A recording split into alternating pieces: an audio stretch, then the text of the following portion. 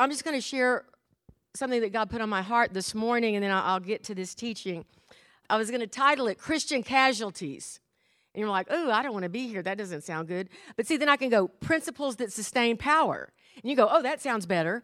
And see, sometimes it is just a matter of perspective, whether you become a casualty or you stay in power till the end of your days. So many years ago, we were in a period of sustained prayer in our church. And you could just feel we were at a high mark. We were at a high water mark. And we had this thing called Saturation Week, and we just prayed every night. We came together, and we prayed, and we felt we were like about to fall over into revival. We just felt we were at a tipping point. And Janine had a dream, and she came to us, and she said, in this dream, I can see like a vehicle traveling, and she interpreted it for me because I'm not a dream interpreter. And she said, I see this vehicle means ministry, and I see it traveling, but the higher it gets to the top of this mountain, I see snakes coming and predators. Do you even remember this? I have it written down. And she said, and I see people jumping out of the vehicle. And I'm like, that's not going to happen. Nobody leaves when it's the most exciting ever. And Easy and I went away for a weekend at the Marriott in the Woodlands. That was like our little form of a mini vacation. And while we were there on a Friday afternoon, Alan called and he goes, I don't know what's going on, but I've just gotten a resignation from 5 different people in our ministry, people that have been here a long time, some who haven't been here long, and I don't know what's going on. I go, we told the Marriott, we're leaving. We came back home, and we walked into things where we started talking to people, and nothing was making sense. People were like a brick wall in front of them. I tried to talk logic. It didn't work. A special speaker came on that Sunday, and he goes, you've just been hit by a Jezebel spirit. He knew nothing about it.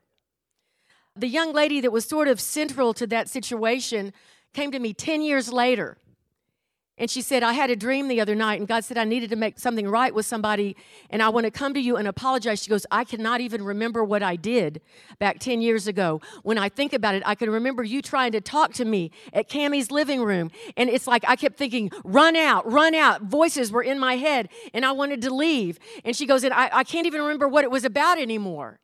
And I'm thinking, wow. The enemy was able to use these hurt, wounded areas in you. You hardly even knew what you were being used to do. And it is though a move of God got stopped. Now, God said things come around a second time. See, maybe it got delayed. We thought the end. God says to be continued. And so in the meantime, we've seen healings and we've seen miracles, but we have not had that sustained move of God that continues. And that's what we're believing for. See, we're not contending for less. We're not like, okay, we've been waiting. It hadn't happened. We're going to settle. Oh, no, you don't know us.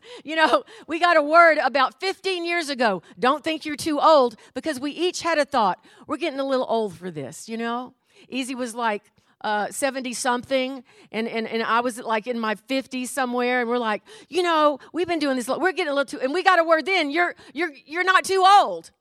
And 15 years later, guess what? We are not too old. The other day, I said something to Easy. I said, it's our 43rd wedding anniversary. And he goes, but I just feel like I'm 43. He goes, I really don't feel any older than that. And see, it's about your perspective. So I can talk on Christian casualties, or I can talk about principles that sustain power. It's the same sermon, but it's about your perspective and what I call it and how I see it. And so the truth is, it is hard to stay balanced in this crazy, unbalanced world. If ever the world needed Jesus, it's now. In 2004, I went to a seminar in which a statistic was quoted. Some of you have heard this. I preach a version of this sermon every 5 years, because we need to hear these principles over and over. Stand up straight, eat your vegetables, drink enough water. You hear it once in your life, you're not doing it. And then you get into a habit of it, but then you get out of the right habit, and somebody has to tell you again. So about every 5 years, I preach a version of this message. So I went to this seminar, and a statistic was quoted that out of every 40 people who entered ministry in their 20s, only 1 retired as a minister. That same seminar made mention of the fact that even in the Bible, when it recounts the lives of leaders, 500 leaders are mentioned. 100 leaders we know more detail. Only a small portion of those leaders finished, and only 13 finished well. Woo! Christian casualties. Principles to sustain power over a lifetime. The test of time. A recent Barna survey, they're the people that survey and tell us all the numbers, and I don't know how they arrive at them, but they're very trusted. Maybe they're off a percentage point here or there, but they're not like the election polls. But anyway, the Barna survey found that 75% of Christian young people fall away from the faith and leave church after high school. Woo, not good. Not good, because just going to pizza parties and, having a little prayer at the end is not sustaining them when they get into these intellectual professors that are teaching every kind of Gnostic intellectual philosophy, and they don't have anything to stand on except their piece of pizza they ate and a nice prayer they said amen to. And so we've got to give them something to hold on to. There's got to be more substance. We've got to give them some principles that they have power in their life. They are looking for power. And so the truth is, once you become born again, once you come to the Lord, there is a concentrated effort with strategy and purpose by the devil to get you off course, to tarnish your testimony, to wage war on your witness, and to mess with your mind. I'm an optimist. If I weren't an optimist, I don't think I could have lasted as a pastor. I believe that cynical, rebellious people can become intercessors and great men and women of God. I believe that timid people that hardly won't talk can become powerful prophetic pastors. Okay, I believe that promiscuous partiers can become celibate intercessors used of God to go to the mission field. See, I believe that people can become what they're not. See, I believe it. But I've also seen people become what they're not. Because God says you are this, and they become something else entirely. And God has called them to be that, and somehow they became something else entirely, and they became one of the Christian casualties. If we received the Lord, got born again, and died soon after, we would probably be still in that honeymoon phase, where everything's great and we're just full of the joy of the Lord, and we would have a great testimony, and they would speak well of us. But the trick is having a testimony that stands the test of time. See, that's different. I didn't die 2 months after I got born again. I'm still here 45 years later. So how have I held on and not become a Christian casualty and held on to principles that bring me power for 45 years? Is it because my life has been all hunky-dory?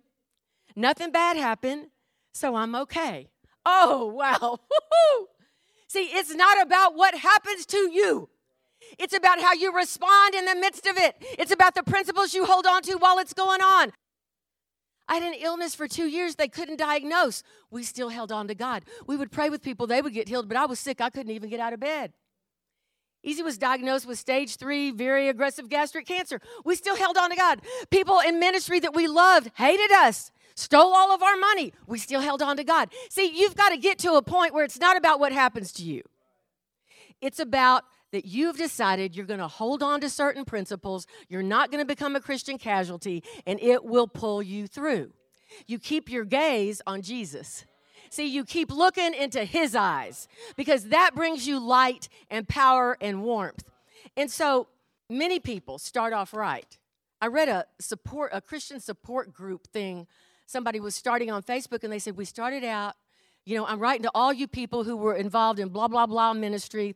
And, I know we were all on fire, and it sounded like they had a lot of young people there. And he goes, we started out right, but it sort of ended up a cult. And I know a lot of you became hurt. And I'm like, whoa. Because, see, the truth is a lot of people start off right with right motives and pure hearts and good works, but they veer off in deception. Many of the men of faith that you read about, generals of the faith, they ended in weird deception because there was no accountability. We believe in fivefold ministry here. We believe in pure accountability. Our preachers are accountable to the pastoral staff. The pastoral staff is accountable to each other. We're not doing our own thing. And we are connected with other leaders in the body of Christ at large in Houston who are well thought of and respected. And if they saw that we were doing something weird, they'd be calling us. And guess what? We call them. See, there's accountability in the body of Christ. They veered off into deception, into doctrinal error. You can have everything right, and in this one area, you start veering off over here, and you can lead a lot of people astray. Into love of money. I know some ministries that said revival was continuing at their church because the offerings were so good from TV, and they filmed it in a way that it looked like revival was still happening, so the offerings would still keep coming in. That guy is a mess right now. Love of money, sexual sin, promiscuity, failure to deal with inner issues that God is putting his finger on. Woo! You can be prophesied to all day long. God means what he says. He's not a liar. He's not a man that he would lie. But if there are inner issues that he begins to put his finger on that you don't deal with, they will be the hindrance from that thing being fulfilled. And you will go, I don't know, he didn't do it. He said it didn't do it. I guess God never meant it. No. You're forgetting about the 15 times God said, you need to deal with this. I'm trying to get this out of you. I'm trying to help you here. I'm trying to help your thinking here. And see, if you didn't do it, that very lack of thinking right, that very issue, that very hurt, that very wound keeps you from getting to the place that God knows you can. But there's a few prerequisites. See, there's some prerequisites sometime. And so, number 6, distractions. Some people, you're good-hearted, just other things distract you. You know, you start doing this, and you get a boat, and you get a second house at the beach, and you're busy taking care of that, and so you can't go here, and then you quit going to church because, you know, you're so busy with the second house and the boat and the extra vacation because God, you know, God bless you with finances, but now you're using those finances to do all these things, and you've forgotten him. Distractions and discouragement. Gosh, I heard that testimony at church, and Easy got healed, but, you know, my dad, you know, he died. And so you can start to, somebody's testimony becomes your discouragement. And you start to get your frame and feeling about God from what didn't happen because of your perspective. And God still loves you, and yes, we go through trials, and we live in a fallen world, and this ain't heaven. Now, sometimes heaven breaks through to earth and we get a piece of heaven. But see, we don't even know what goes on in the minds and hearts of people. And sometimes people are able to receive and there's like a shoot and they're able to get it right from God. And sometimes it's just harder for them to plug into that place, even though God loves us all. And God's will is always healing. So sometimes by the time 20 or 25 years has passed, since we didn't die like a month after we got saved, the testimony of the first 10 years is overshadowed by the tarnish of the last 10. And so we can think of people that this has happened to, but let's think about us, because it's harder to think about us. And if we think of our best season, our most intimate time, our time of the highest faith and the most anointing and the most fruit, and you're like, where did that go? Now, let me be clear. I don't mean circumstances. I was telling somebody recently, I said, there was a time when I was ill for a couple of years, and I'd been teaching Bible studies and ministering and speaking at conference, and all I could do is lay in bed and hope I could get up. And so I felt like, God, I'm never going to get back to that. Well, see, that's not true. I mean about your connection with God. You can be in a dire circumstance, but you have not changed your heart toward God. See, something can happen to you, and yet you do not change your heart toward God. See, when we went through a devastating thing, God gave a word to us, and he goes, don't let it change you. See, don't let it change your heart for me. Don't let it change your desire to obey me. Don't let that hard, horrible thing that I didn't desire change you. And because it didn't change us, we're still standing. We didn't become a casualty like we could have, or we didn't cut short our destiny like we could have. And so I've known believers who quit believing. I've watched softened, tender hearts become hard. I've seen people full of God who seem later like they barely know him. And see, those are Christian casualties. The truth is we need power. Power is not some extreme. It's not something that, we're loud, so we're powerful. Power is the balance between fanaticism and passivity. It takes power to live the Christian life. It is a prerequisite for biblical Christianity. Just like balance, it's not a weak word. If you're balanced, you're not compromising. If you're balanced, it's not like, you're double-minded. You're halting between two opinions. A person with balance can walk a log in a lake, and it takes a lot of strength to keep them from rolling over into the lake or the thing from spinning. See, it takes a certain amount of power to be able to stay balanced in the things of the Christian walk without falling into one ditch or another, without falling off into the lake of the enemy. It takes a lot of control. Balance is also the ability to look at a situation in which several principles are true and knowing which principle takes precedence. A lot of things are true at the exact same time, but what's God putting his finger on? What's God saying right now? What's God saying, do this? See, and it's like we're real quick to go, I want to do this. It's true. Oh, it's true. But the Holy Spirit's not breathing on it right now. And so you're going, that's what I want to do. It's true. It's true. But there's not a rhema command to go there. we must be able to embrace discipline and correction as faithfully as we embrace blessing. I'm going to start closing with 1 Thessalonians 5:12 through 23. I'm going to read out of the New Living. Honor those who are your leaders in the Lord's work. They work hard among you, and they warn you against all that is wrong. Sometimes when you warn people, they get mad at you because they think you're against them. But see, that's where you must embrace discipline or correction as much as you embrace when they go, you did a great job, that's awesome. It's when they go, this doesn't look good, I think it's going to trip you up. Next scripture, think highly of them and give them your wholehearted love because of their work. And remember to live peaceably with one another. Live peaceably with one another. Brothers and sisters, we urge you to warn those who are lazy. Encourage those who are timid. Take tender care of those who are weak. Be patient with everyone. So this is inferring everyone who's not like you. See, you tend to be, you're fine with the people who are strong if you're strong because they're like you. But you don't like the people who seem weak. You don't mind the people that are loud because if you like loudness, they're like you. But if they're timid, you become impatient. And so be patient with everyone. See that no one pays back evil for evil, but always try to do good to each other and to everyone else. Always be joyful. Even when things aren't going well. Gosh, even when I don't have my answer to my prayer yet. Give thanks in all things, for this is the will of Christ Jesus concerning you. Not for all things, in all things. See, because then that joy that rises up in you with that attitude of gratitude might be the very strength that gets you through the trial when you're out on the other side. Or else you get stuck in the mud and you can't move forward. Always be joyful. Keep on praying. This is New Living. It's very simple. No matter what happens, always be thankful. For this is God's will for you who belong to Jesus Christ. Do not stifle the Holy Spirit. A lot of churches don't want the Holy Spirit. He makes the service too messy. You can't predict what's going to happen next. You can't know the minute the next song is supposed to start. You can't know the minute you're going to dismiss. The Holy Spirit can mess things up and let God out of the box. And oh, God forbid that God should do something we're not in charge of. But see, God wants to be in charge. Do not stifle the Holy Spirit. Do not scoff at prophecies, but test everything that is said. You know that girl that gets up all the time and says that stuff to people? Do you think that's even right? Do you think there's anything to that?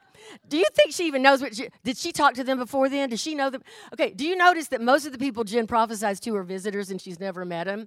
Do you know that we talk to most of them and they say, yes, something resonated in that? A few people have said, she read my mail, it was right on. A few people said, I'm not sure, but then later it became to mean something. Jen didn't come into this church wanting to take the mic. She was probably the one who didn't want to take the mic. Not at all. Not at all. One day, you're going to tell your story. And so one time I was at Janine's house. We were just praying, and I felt like Jen had a word. She goes, I go, do you have some? She goes, just one word. I go, just give that one word. But that one word was what God was settling on. And so sometimes I was telling somebody when I was teaching on a ministry class at a conference recently, I said, you know, it's funny. Some people just want to do it, and I got to pull them back. And some people don't want to do it, and I got to push them forward. I go, I don't know why we can't seem to just do what God wants. But you have leaders to help. Do not scoff at prophecies, but yet test everything that's said. Hold on to what's good. Keep away from every kind of evil. Now, may the God of peace make you holy in every way, and may your whole spirit and soul and body be kept blameless until that day, when our Lord Jesus Christ comes again. End of Scripture. Until that day. See, it can go on for a long time. And yet you need to be able to stand and not be a casualty and hold on to your power and stay balanced and not get off into deception or error or doctrinal or promiscuous or sexual sin or love of money or discouragement or distraction. And so until that day, quickly, I'm going to give you 7 things that you need to do. 7 things. Number 1, believe the word. Proverbs 4:20-22. The word of God must be our number 1 priority, our foundation in life. More than our feelings, more than our preferences, more than our friends, be loyal to the word. In the Bible, the prophetic words God has spoken over you that you know have truth, Be loyal to the word. I'm not going to teach on these like I was. Number 2, pray without ceasing. Pray without ceasing. In all seasons of life, good, bad, hard, easy, prayer is communicating with God. Gazing into his eyes, like Ashley said. Prayer is don't stop praying. My answer didn't come. Don't stop praying. Praying isn't just always asking for stuff. It's not just saying, oh, God, you're my sugar daddy. Here's my list. It's communing with him. And as you commune with him, you become more like him. And as you become more like him, then things open up before you.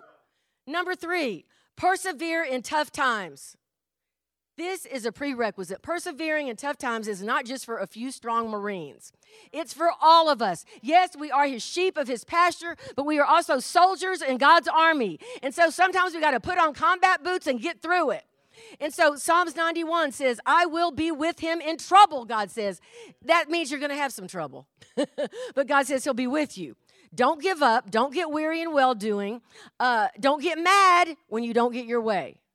The mad at God syndrome, I don't have a lot of patience with. As though God's our servant, he better do it. He didn't do it yet. I'm mad at him. You're a fool, okay? Like, what more can I say? Like, I'll be nice when you talk to me, and I'll try to help you get to that conclusion yourself. But right now, since I'm down to like 40 seconds, I'll just say that. Number 4, get God's vision. Get God's vision. It is not up to us to decide what we want to do. We got prophesied to when Easy was in his 70s that another wave of young people was going to come, and he got depressed, and he was like, oh, my God, I've been doing this for years, like I started doing this at 60 years old. We sold our house. I was wanting to go hunting and fishing like with all my friends, and I'm always busy with these kids doing outreaches and stuff. And one of us having a problem, and I looked at him and I said, look, the man I married said yes to God on everything, and I expect that of you right now. So get your attitude right by morning. And he did. And he woke up and he goes, I repented to God. I'm fine now. And you know what? If we wouldn't have gotten our attitude right and been willing to get God's vision. And he'd have been hunting and fishing, probably dead or something. You know what I mean? Like, see, get God's vision for your life. It is not up to us to decide what we want to do. It's not up to our parents. It's not up to our friends. It's not up to anybody else. But it is up to us to discern what it is God has said we are supposed to do. Acts 26:19, Paul tells Agrippa, I was not disobedient to the heavenly vision. See, you might have a vision, but then there's a heavenly vision. And you need to decide to be obedient. Number 5, always forgive. Unforgiveness is a lot of weight to carry around, and it's heavy, and it will weigh you down. It will sap your strength. It will make you tired. Always forgive. What if they're not sorry? It doesn't matter. It doesn't matter if they're sorry or not. The Bible says we are to forgive. See, they can be totally not sorry, but we forgive. Does forgive mean we just put up with their stuff and let them keep doing it to us? No. But it means we release them from the judgment in our heart. Okay, it doesn't mean they don't suffer consequences. It doesn't mean we don't set boundaries. But don't hold a grudge. Don't hold on to an offense. If you do, you lose. Number 6, seek God's favor. You will need favor. You will need favor. Walking in favor is better than being talented. It can get you further than being smart. Walking in favor, supernatural favor. Number 7, keep right relationships. Woo, this one is important. Picture a person who is maintaining their walk with the Lord. They're doing okay. They're holding steady. Then just picture them on that tightrope, that tightrope of life. But they're walking along and they've got it. They've got things under control. God's with them. He's holding their hand. Now picture they let 2 people get onto that tightrope with them who are unsteady, unstable, and a mess. Pretty soon all 3 tumble. Now, maybe if you're on solid ground, you can reach one of them and help them up. But see, you've got to know how strong you are before you get around people who aren't too strong. And so you've got to be able to pull them up. And if they're changing you instead of you changing them, something's wrong with this equation. And so you need to always keep right relationships. Watch who you hang out with. Watch who you share your dreams with. Stay away from the naysayers. Even your best friends aren't going to see the vision of God for your life, and they will try to talk you out of it. Relationships can make you or break you. When you listen to the wrong voices, you will end up making the wrong choices. There is a tendency in people, will you give me like 2 more minutes, to adapt and adopt the ways of the people that they're hanging around with. This works for good or bad. See, if you're here for any length of time, you will be more prophetic, more bold, more strong in the Lord, more sensitive to the anointing. I can guarantee it, because the people you're around will affect you. But if you go somewhere that you shouldn't be going, and you hang around these people who have all these issues in their life, or just are negative, or have an axe to grind against the church, you know what, pretty soon you'll have a little knife about the church. You might not have the whole axe, but you'll have something, because something of theirs will get in you. John Maxwell has a book on teamwork.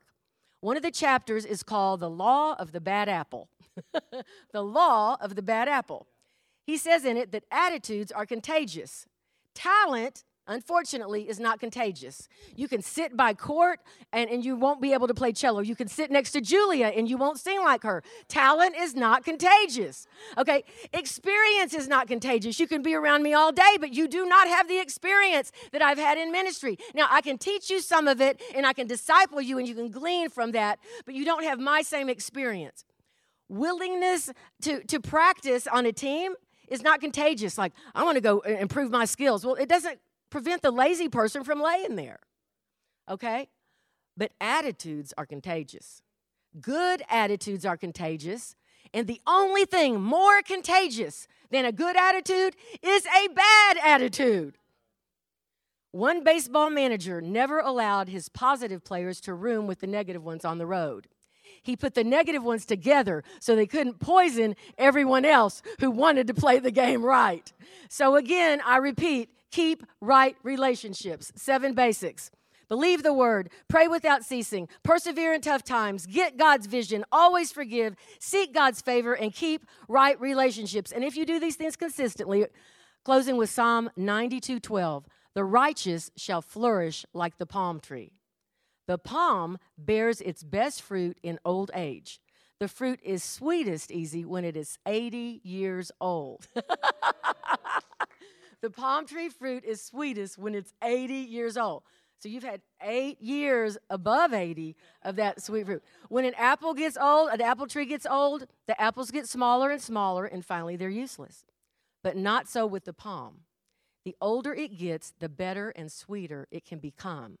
Our testimony can stand the test of time, just like the palm tree, if we do the things that God has said. Stand to your feet with me. We thank you, Lord. We thank you for your principles.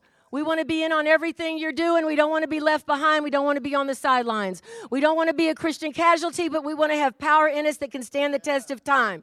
Father, I just thank you for what you're about to do. I thank you that we're all in on it. Everybody plays a part. God, every man is important. No man will be left behind. And so, Father, I just thank you that right now we just say yes to you. We gaze into your eyes, oh God, and we receive all that you have for us in Jesus' name. And everybody said, amen.